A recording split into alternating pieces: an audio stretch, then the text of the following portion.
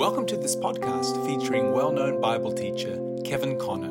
For more information, visit kevinconner.org. We thank thee, Lord, for the guarantee of your promise that where two or three would gather truly in your name and in harmony, synchronized together, that would be the guarantee of your presence. Lord, we gather this morning not in any denominational name or any sectarian name, but in your name. Blessed name of our Lord Jesus Christ. And we gather in your spirit. And we pray, Father, that as we come to you and the Lord Jesus is the head of the church, and in these 10 special weeks, we pray that the quickening of the Holy Spirit will be upon all of our hearts. And Lord, that you will just build solidarity into the church, Lord. And Lord, that you'll establish your people in that faith that was once delivered to the saints. We just commit ourselves to you, Lord, and pray that our thoughts and our minds shall be brought into captivity in obedience to your thoughts and your mind. Lord, that our spirits will just become subject to thy Holy Spirit. And Lord, that the words we speak will be your words. We just commit this whole teaching session to you, and especially these 10 weeks together, Father. May it be a milestone in the history of this fellowship. And for all those who are new in the fellowship, Father, may it be laying proper foundations. We ask in the blessed name of Jesus Christ. And everybody said amen. Amen. Oh, I'd like you just to be patient with me, and this is what we have in mind. We're going to go through these 10 lessons in these next 10 weeks or so, and then if anybody happens to be sick, we are taping the lesson so that if you miss that lesson, we want you to pick up a tape and then the sheet that you have to fill in some answers here and there so that you will have completed the 10 or 11 lessons when we're through at this special period of time. Okay, I'd like you to take your first page here on the foreword, and I'm just going to read it as it is and then get into our lesson proper. And as I said last Sunday, we're particularly thinking of a number of new people that raised their hand last Sunday. And so for those of you who have been members of the church for a long time and the fellowship here, we want you to support and back us and say amen as we believe God's going to add increase to the church. All right, forward. Because society is living in an age of great deception and various religious cults and philosophies abound, it is important that the sincere seeker after truth prove that which is of the spirit of truth and the spirit of error. This can only be done by an appeal to the only infallible revelation God has given to mankind, and that is the Word of God, the Holy Bible. The Scriptures alone are the final authority for all matters of faith and practice. Everybody believe that? While it is to be recognized that we cannot confine God to mere articles of faith, we also recognize the importance of sound, healthy, or wholesome doctrine in these days. Believers are not to be tossed like ships to and fro between chance gusts of teaching and wavering with every changing wind of doctrine, the prey of the cunning and cleverness of unscrupulous men. Gamblers engage in every shifting of trickery in inventing error to mislead. Amplified New Testament on Ephesians 4:14. In the early church, the believers were added to the church and continued steadfastly in the apostles' doctrine. Waverley Christian Fellowship's desire and vision is that it be a New Testament local church conforming its order and the lifestyle of its members to the high standard of the sacred Scriptures. Some of the questions most frequently asked are, and we've had these questions asked, particularly in the last number of months or so, what does Waverley Christian Fellowship believe? How can one become identified with this local church? Do you have an active and committed membership? All right, for this cause, this basic, elementary, and introductory course has been designed. It is important that everyone desiring involvement and membership in Waverley Christian Fellowship understand the foundational teachings of their home church. If upon full attendance and completion of all the lessons of principles of church life class, a person voluntarily desires to be an active and committed member, they may make application for the same. Those accepted for membership will be received by the right hand of fellowship, according to Galatians 2 verse 9, and receive a membership certificate or fellowship card. So we'd just like to say welcome to the Principles of Church Life class, the eldership. Okay, the other side of the page, these are the 10 or summary lesson 11 altogether that we'll be covering. This morning we'll be covering lesson number 1, the New Testament church, and then 2, repentance from dead works, 3, faith towards God, 4, water baptism, 5, Holy Spirit baptism, 6, the Apostles' doctrine, 7, fellowship, worship and praise, 8, communion, the Lord's table, 9, Christian stewardship, tithes and offerings, and 10, government of the church. And then our summary lesson, New Testament church membership commitment. So we trust that these lessons will be really beneficial to us all. Okay, let's start on our lesson 1 this morning, and I'd like you to turn to the book of Acts chapter 2. And I hope that you all have pencil so that you can fill in some of the areas that you have to as we go through. Acts chapter 2.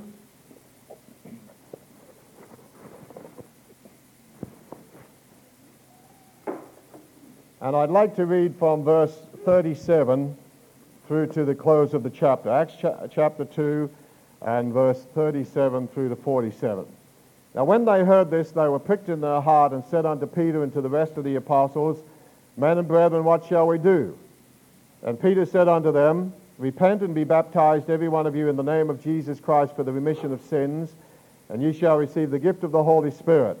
For the promise is unto you and to your children and to all that are far off, even as many as the Lord our God shall call. And with many other words did he testify and exhort, saying, Save yourselves from this untoward generation.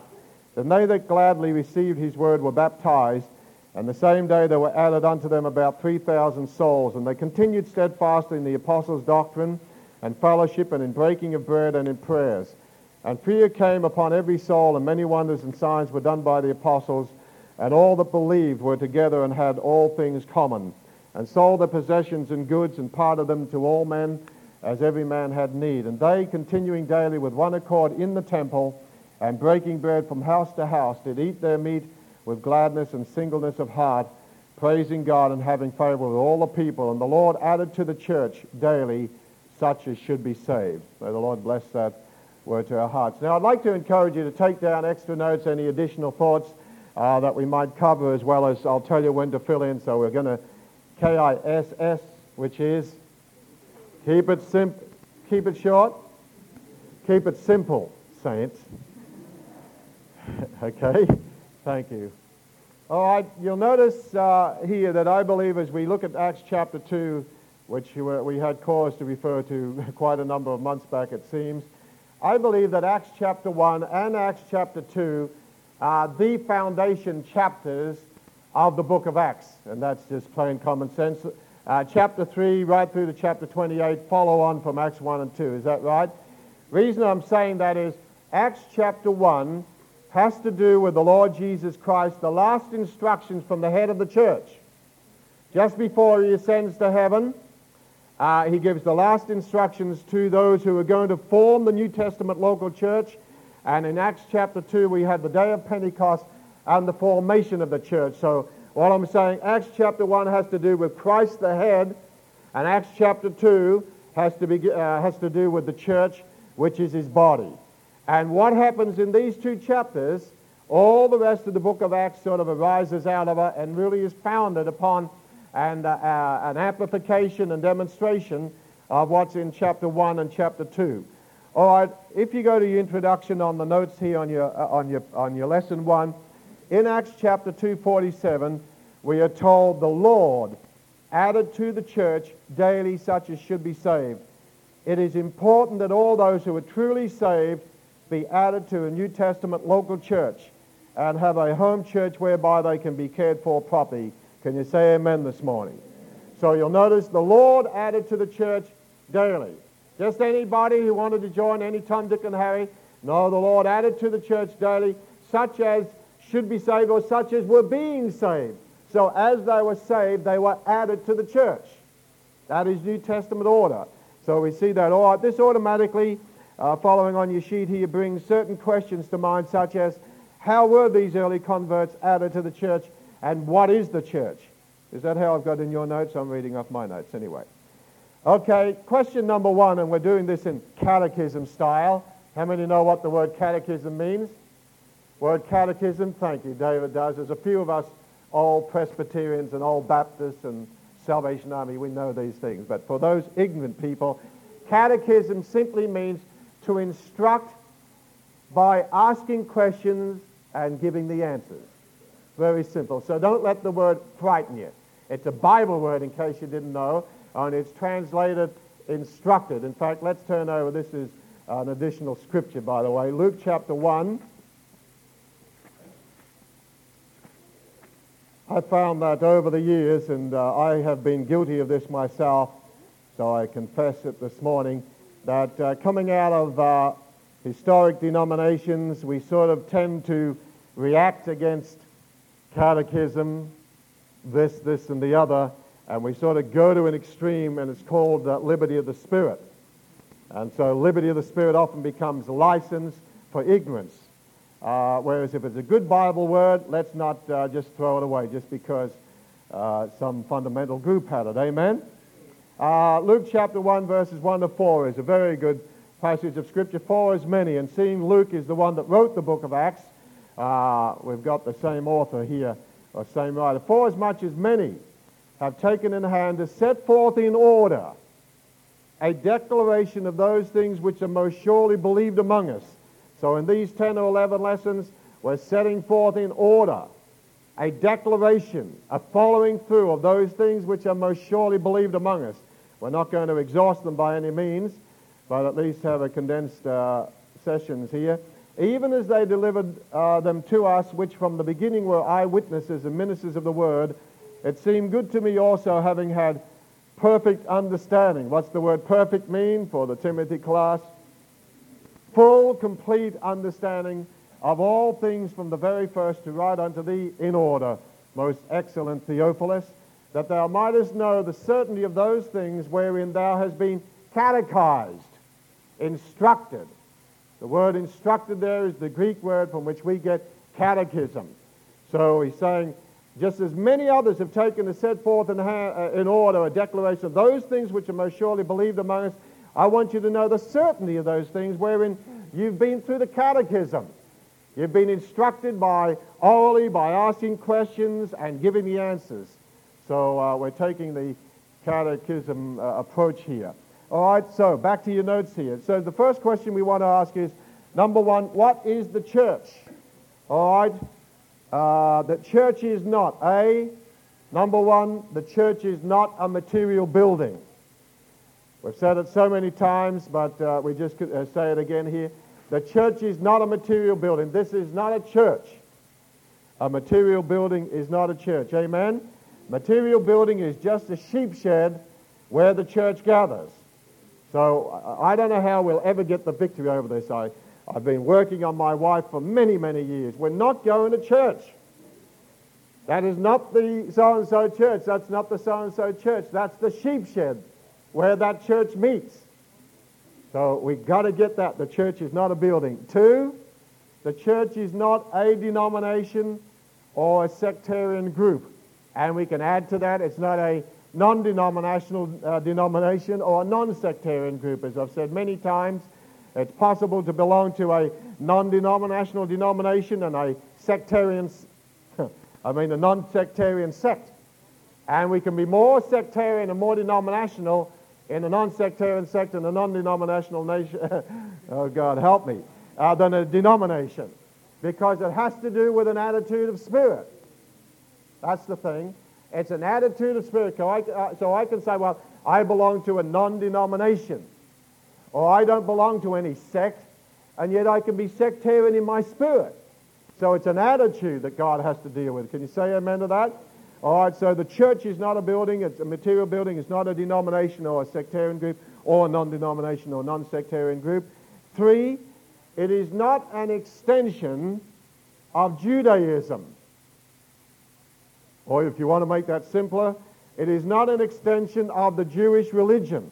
I'd like to give you one verse here. Let's turn over to Colossians chapter 2 on this point. Colossians chapter 2. Though you know these things, I want to remind you of them in these lessons. Colossians chapter 2, because there are people today who believe, well, Christianity is just an extension of Judaism, and that therefore things in the Jewish religion should be carried over into the New Testament Christianity, such as circumcision, Sabbath days, etc. All right, Colossians 2, verse 14 through to 17. blotting out the handwriting of ordinances that was against us, which was contrary to us, and took it out of the way, nailing it to his cross, and having spoiled principalities and powers, he made a show of them openly, triumphing over them in it, in the cross. Let no man therefore judge you in meat or in drink. All those things belong to the Jewish religion, under the law, Judaism as it became to be called. Let no man therefore judge you in meat or drink. So there are those who say, well, you can't eat meat, or you can eat meat on Friday as long as it's fish, and if it is steak, bless it and call it fish, or something like that. What are you laughing at? I didn't say anybody. Or in respect of a holy day. So I've been told that unless I keep the Sabbath day, I got the mark of the beast. Well, I serve the Lord 7 days a week. So I'm not a once a week. I'm not just a Sunday Christian. Amen? I serve him 7 days a week. Or the new moon. Festival occasions, a Passover, Pentecost, Tabernacle, and the beginning of the months on the new moon, or of the Sabbath days. So all those things belong to the Jewish religion, and without getting into this area too heavy, we cannot take anything of the old covenant that was abolished at the cross and take it off the cross and bring it into the new covenant. If you want to bring old covenant things into the new covenant, you have to go back to the cross, pull the nails out of the hands of Jesus, and unnail it. But we're told here, he blotted out the handwriting of ordinances that was against us. He took them out of the way and nailed it to his cross. So you'll have to unnail it and take it from the cross to bring it into new covenant. So the whole key on these things, meats, drinks, holy days, new moons, keeping Saturday or Sunday, or 101 other things from the Jewish religion or Judaism, is you have to determine which covenant you're under. And I'm glad I'm under the new covenant. Amen. How many are glad they're under the new covenant? Verse 17 says, which are a shadow of things to come, but the body is of Christ. Now, I've illustrated this many times, but I want to say it again just while I'm on that word. These things were a shadow, and as I've said, that if I was standing here and the sun was shining up here, the sun would cast a shadow. It would cast my shadow. And so if I wanted to know whose shadow it was, the thing would be to go back to the beginning of the shadow and start following the shadow through. And eventually I must come to the person whose shadow it is. Right? So Paul is saying all these things were a shadow of things to come, but the body, the substance, the reality is of Christ. Well, so we're not living under the Jewish religion, the old covenant, which was shadow. We're not living under the shadow. So what do? We go back to the old covenant, back to the Old Testament, and we follow the types through the feasts of Israel, Passover, Pentecost, and Tabernacles, Tabernacle of Moses, Tabernacle of David, Temple of Solomon, all those things that were shadows. And as we follow the shadow through, we eventually come to him whose shadow it was. We come to the person whose shadow it was, and the person is the Lord Jesus Christ. Amen? So the Old Testament saints trusted in the shadow of Christ. And that was good. But we don't trust in the shadow of Christ. We trust in his person. So why follow shadows when you have the real thing? I don't follow my wife's shadow and say, isn't this a beautiful shadow I'm following? Isn't she beautiful? Look at the silhouette. Look at the outline. No, I like the real person. Amen? All those who are married said amen. All right, which are a shadow. So, okay, number 3. So let's say those 3 things. Let's say it as a class. The church is not, number 1, a material building. Number 2, a denomination or sectarian group, or a non-denomination or non-sectarian group. Number 3, an extension of Judaism or the Jewish religion. All right, B, the church is the called out ones.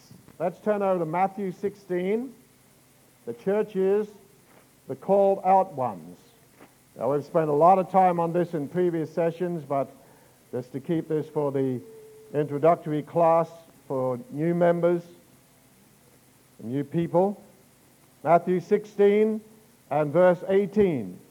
Jesus talking to Peter, and I say also unto thee that thou art Peter, and upon this rock I will build my church. All right, the word church, as we've noticed, the Greek word for church is Ecclesia or ecclesia, whether we say Latin or Greek. The ecclesia, the ecclesia, and simply means, first of all, the called out ones, the called out company. It's probably the simplest definition. So when he says, I'll build my church, I'll build my ecclesia or my ecclesia, I'll build my called out ones. So first of all, the church is the called out ones. Called out from what? Called out of the darkness of this world, called out of the kingdom of darkness into the kingdom of light. Called out from following Satan and serving self and sin to follow the Lord Jesus Christ. So the church is the called out ones, those who have heard the call and responded to it. Okay, so number one, the church is the called out company. All right, number two, another vital thought in this is not only is it called out, the church is also the assembled people of God. Let's turn over to Hebrews 10:25. Hebrews 10:25. Are these scriptures on your notes? I've only got my original. I've got the answers in red and the non-answers in black, see? So I wonder if I could have one of those. Have we got any? Oh, it doesn't matter really. Okay. Hebrews 10:25.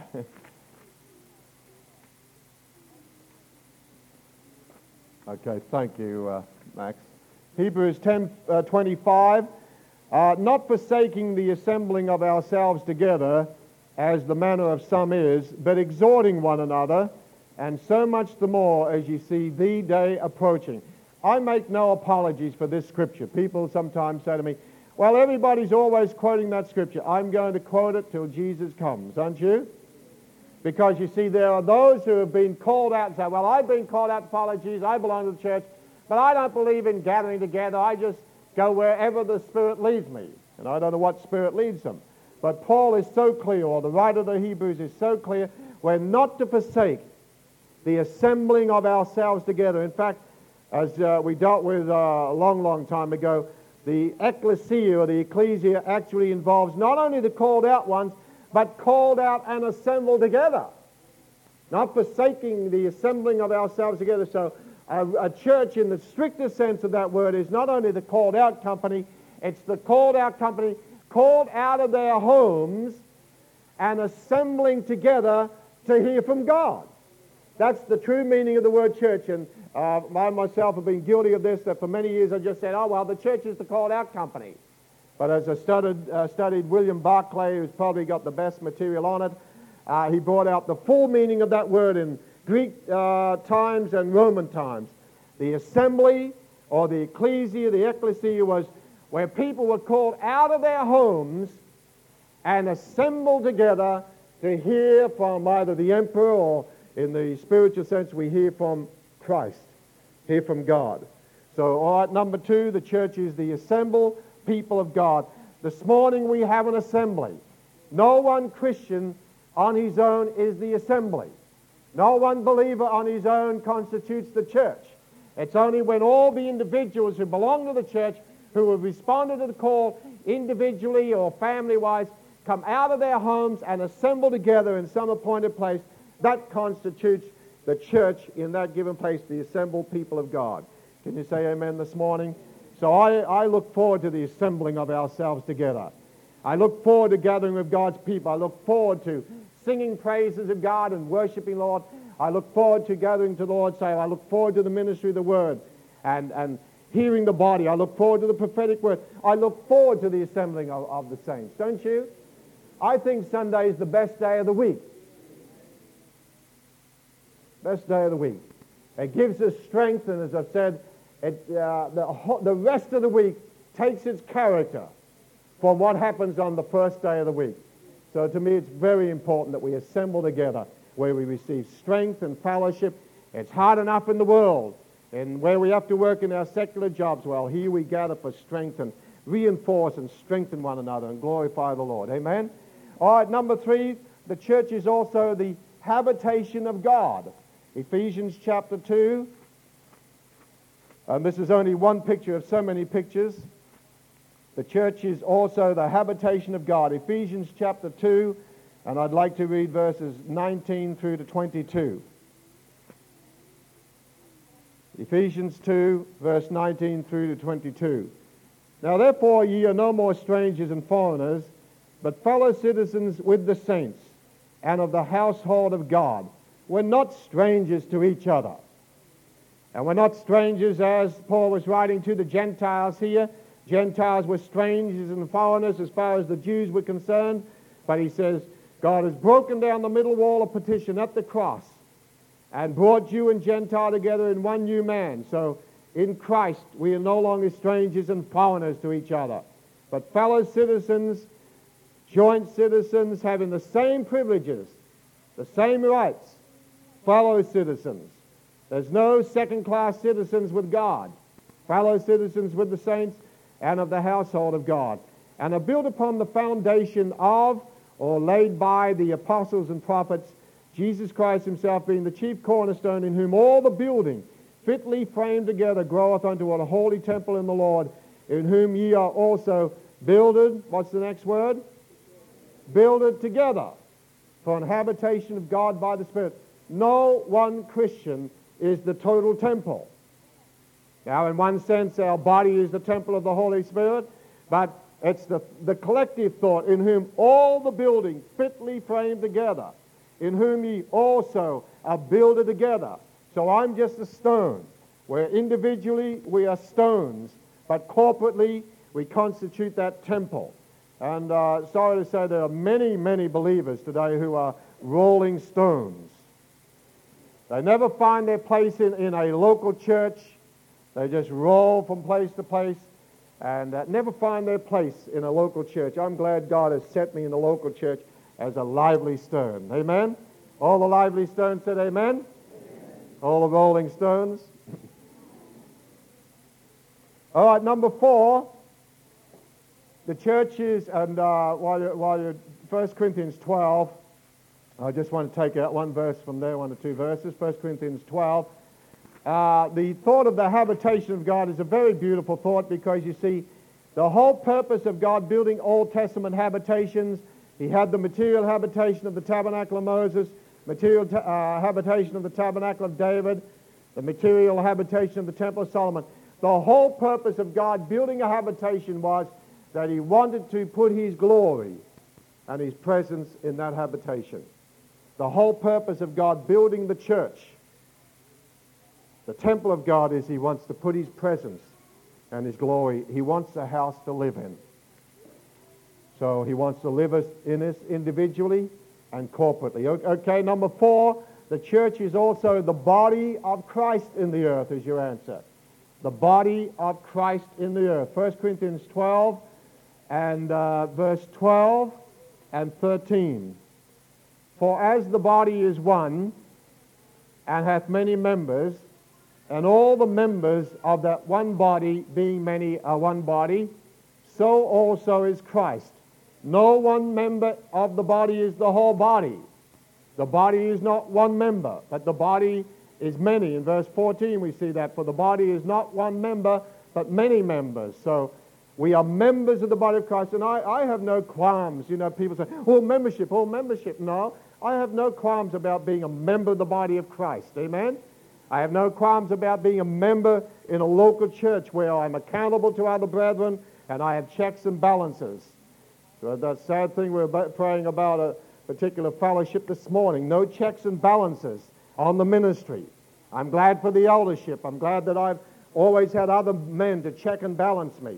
We need checks and balances in the leadership and in the body of Christ. And so we have to be members one of another. Amen? The members can help one another. All right, by one Spirit are we all baptized into one body, whether we be Jews or Gentiles, whether we be bond or free, and have been all made to drink into one Spirit. For the body is not one member, but many members. So the church is the body of Christ. Christ is the head, and the name of the church, one of the names also of the church, the body, is Christ. Let's read that again in verse 12. For as the body is one and hath many members, and all the members of that one body being many are one body, so also is Christ. Christ the head and Christ the body. That is Christ the anointed head and Christians, members of the body of Christ. Church is not the body of Jesus. The church is the body of Christ. It's the body of the anointed one. Christ means the anointed one. How many are Christians here this morning? All right, what is a Christian? He's an anointed one, partaking of the same anointing that was on the head that flows down onto the body. So Christ the head and Christ the body. That's the anointed one. So just as my head needs a body to express itself through, Christ the risen head needs a body to express himself through. So the church is the body of Christ, and I'm glad to be a member of his body. It's the greatest thing in time and eternity ever to belong to, is to be a member of the body of Christ. There's nothing greater. Amen? All right, so let's say those four together. Number one, the church is the called out company. Number two, the assembled people of God. Number three, the habitation of God. Number four, the body of Christ in the earth. Okay, I'd like you to go over to the two major scriptures that we have in the Gospels, Matthew chapter 16. Matthew 16, and I've just put your answers here. Things that in God's time we like to take up. All right, Matthew 16, 18 and 19, and then Matthew 18, I'd like to read these passages together. And I say also unto thee, the Lord Jesus talking to Peter, shall be bound in heaven, and whatsoever thou shalt loose on earth shall be loosed in heaven. Matthew chapter 18. Matthew chapter 18. And I'd like to read verses 15 through to 20. Matthew 18, verses 15 through to 20. Moreover, if thy brother shall trespass against thee, go and tell him his fault between thee and him alone. If he shall hear thee, thou hast gained thy brother. But if he will not hear thee, then take with thee one or two more, that in the mouth of two or three witnesses every word may be established. And if he shall neglect to hear them, tell it unto the church. How many of us have ever really seen a church fulfill this properly? We wonder why. A couple of us have. We wonder why God doesn't always back up, because we don't always do it properly. If a brother trespasses against a brother, we say, tell the world. No, go to him first. And if brethren would go to brethren first, it would save so much, so much. But that's not our subject. If he shall neglect to hear them, tell it unto the church.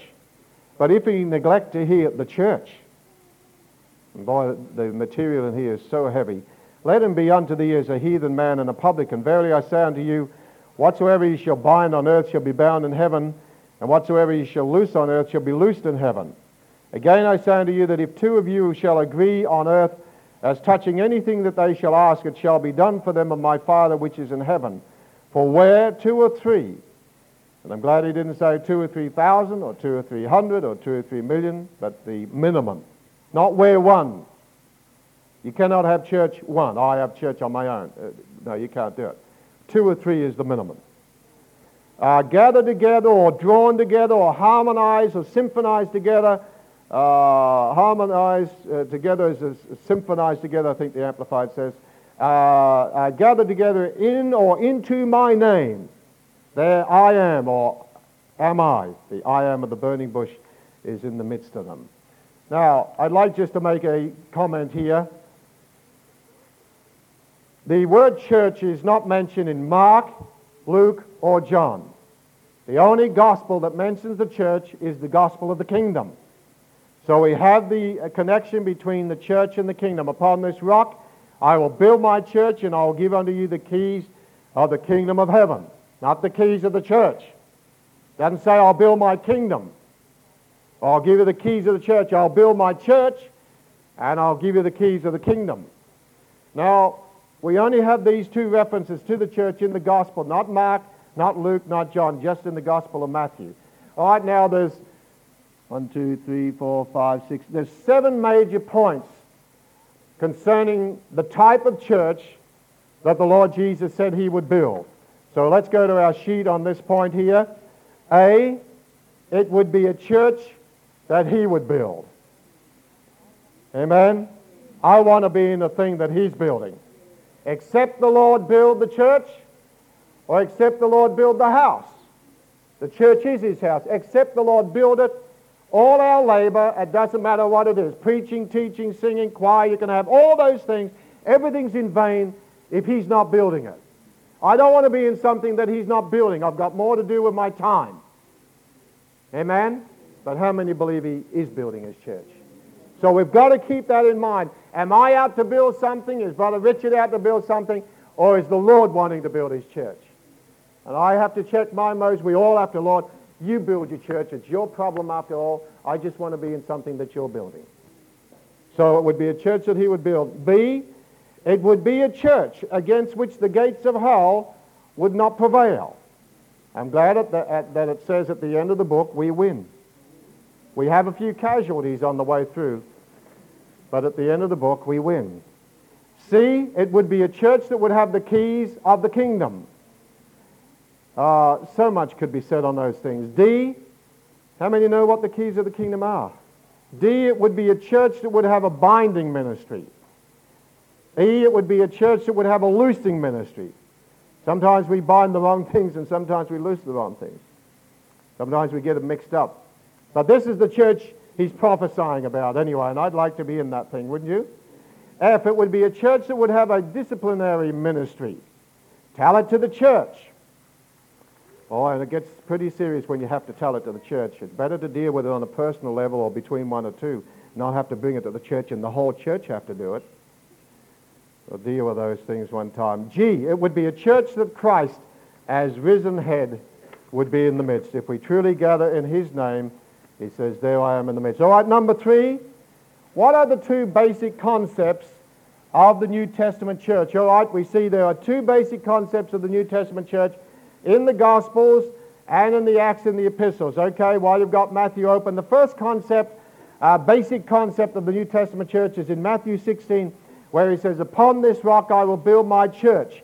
All right, this church, the thought there is the church universal. He doesn't say I will build my church as. I will build my church singular. So Christ is the head of that church, and there is one church throughout the world. I'm talking about the true church. There is a false church. There's a universal false church. There's a false unity. A lot of people getting excited about unity. But we cannot have unity at the expense of truth. As someone has said, unity at the expense of truth is treason. So there is a true unity of John 17, but I'm sorry to have to say this, but I may as well say it. It goes on record, I think it. There is a false unity in much of the ecumenical area today because it doesn't matter what we believe as long as we love one another. It does matter what we believe. Okay? So there's a false unity, which is Revelation 17, and there's a true unity, which is John 17. Both the same number, but don't get mixed up with the wrong woman, the wrong thing.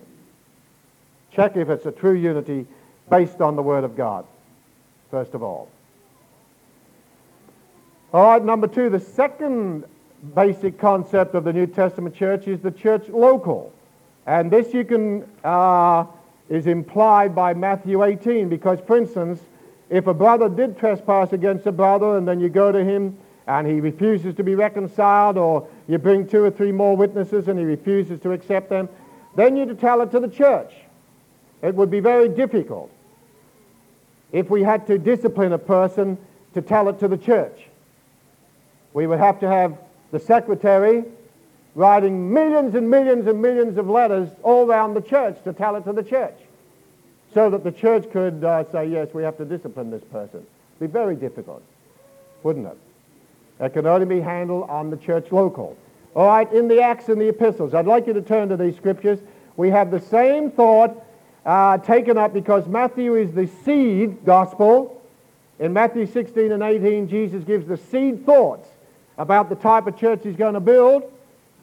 In the book of Acts and the Epistles, we see the Holy Spirit watering that seed and the development of that seed growing into the church. All right, Ephesians chapter 1.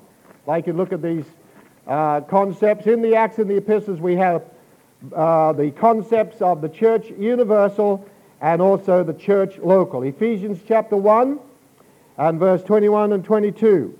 Christ has been raised far above all principality and power and might and dominion and every name that is named, not only in this world, but also in that which is to come, and hath put all things under his feet, and gave him to be the head over all things to the church, which is his body, the fullness of him that fills all in all.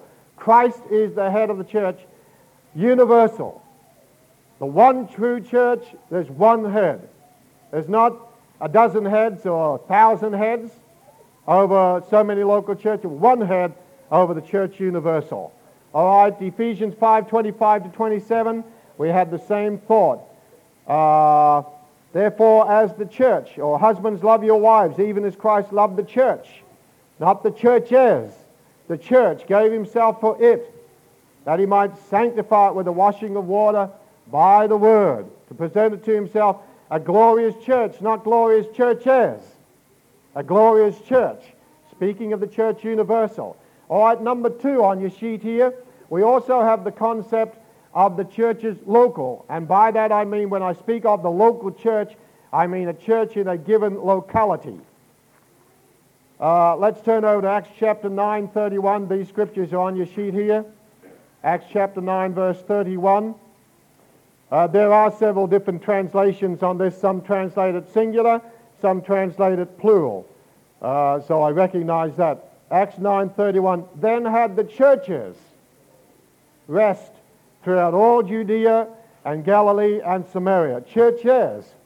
Some translate the church, some churches. Romans 1. Romans 1. I'm sorry, Romans 1. Mistake there. It should be Romans 16. Romans 16. I thought there was. So just correct that on your sheet there. My typewriter can't spell. Romans 16. Here we have the thought of the churches local, or churches in different localities. That's why when God looks down on the city of Melbourne, Melbourne is a city, but it's not a singular city. It's a metropolis. Metropolitan. It's a city of cities.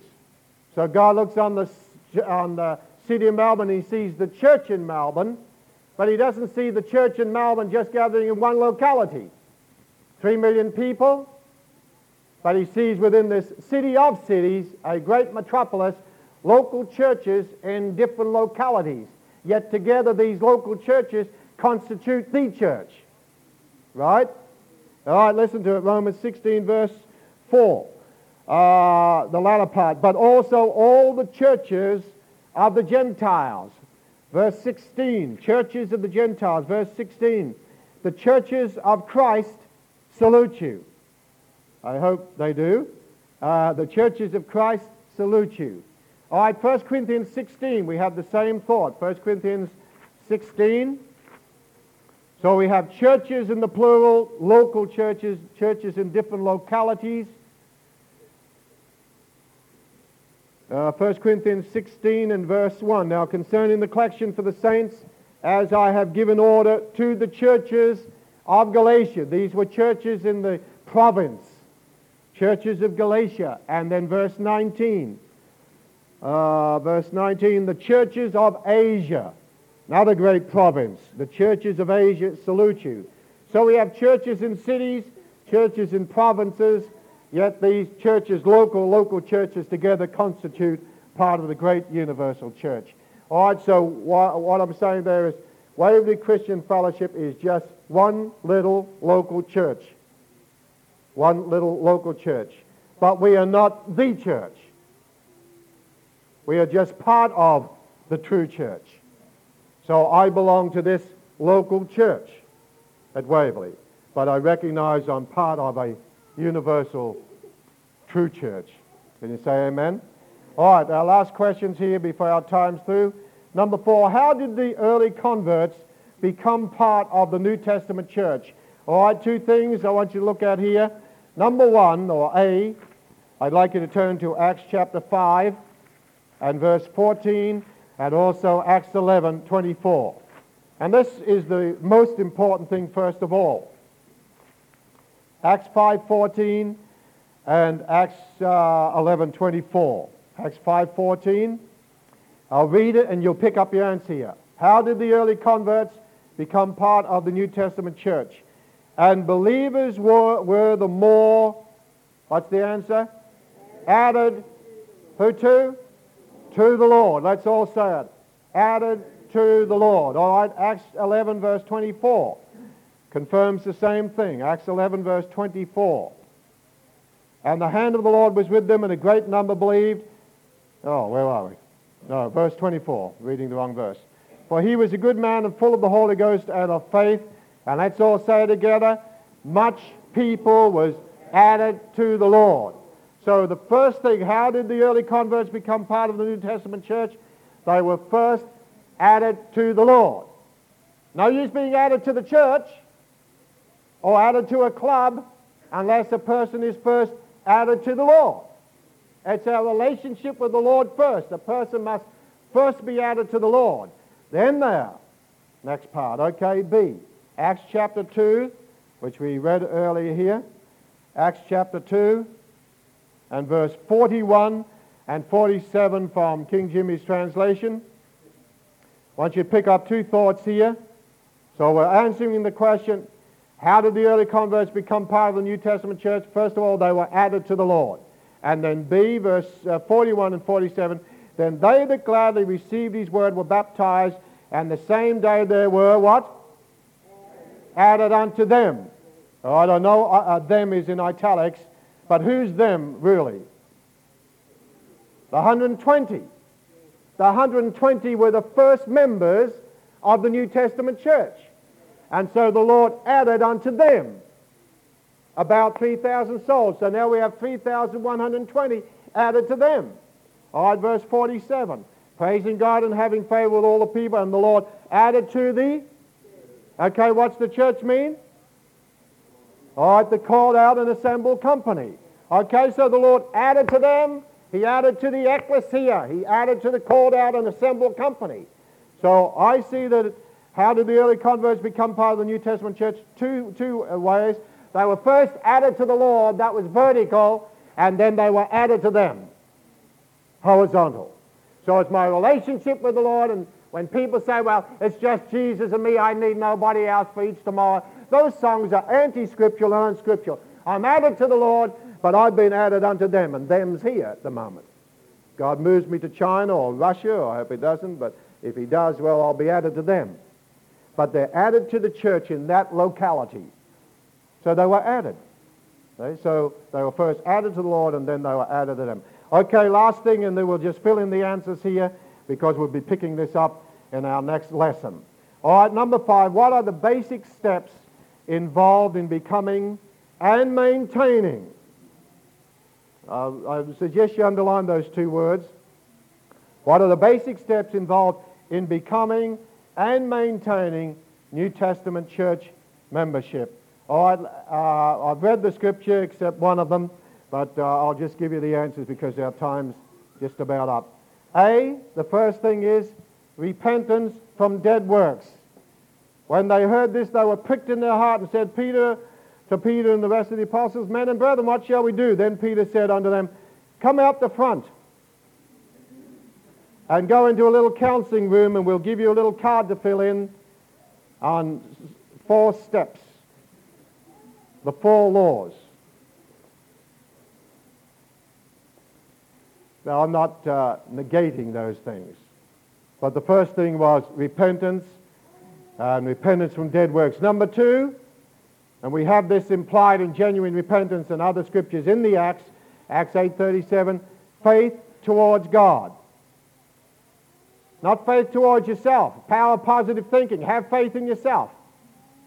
I'm sorry if you've got the book, but that's all right. Number C here, water baptism. Be baptized, every one of you, in the name of Jesus Christ for the remission of sins. Water baptism. D, and ye shall receive the gift of the Holy Spirit. Holy Spirit baptism. Now, I'm just going by the book of Acts. Right? Is that all right? I'm not going by our modern day ways of joining the church, because you can't join the Holy Spirit. You can't join the church. You can join a club. But we're talking about a New Testament church. So you can't join. You have to be added to the Lord first, and then the Lord adds you to a local church. E, In verse 41, then they that gladly received his word were baptized. The same day there were added unto them about 3,000 souls, and they continued steadfastly in the apostles' doctrine. They continued steadfastly. They didn't shake the preacher's hand, get a little card, a certificate card or anything. They were added to them, and they continued steadfastly. Number F, and fellowship. And fellowship. Two fellows in the same ship rowing the same direction. That's fellowship. And G, breaking of bread. You see that in the verse 46, breaking bread from house to house, as well as the thought of the communion. So you've got the love feast that they had plus the communion, breaking of bread. And H, prayers. And in prayers. That's a very hard one, isn't it? Especially when we're trying to get through to everybody that the meeting starts 9:30 with prayer. How many received this lesson this morning? All right. These messages are based on Kevin Conner's best-selling book, Foundational Principles of Church Membership. Visit kevinconner.org for details.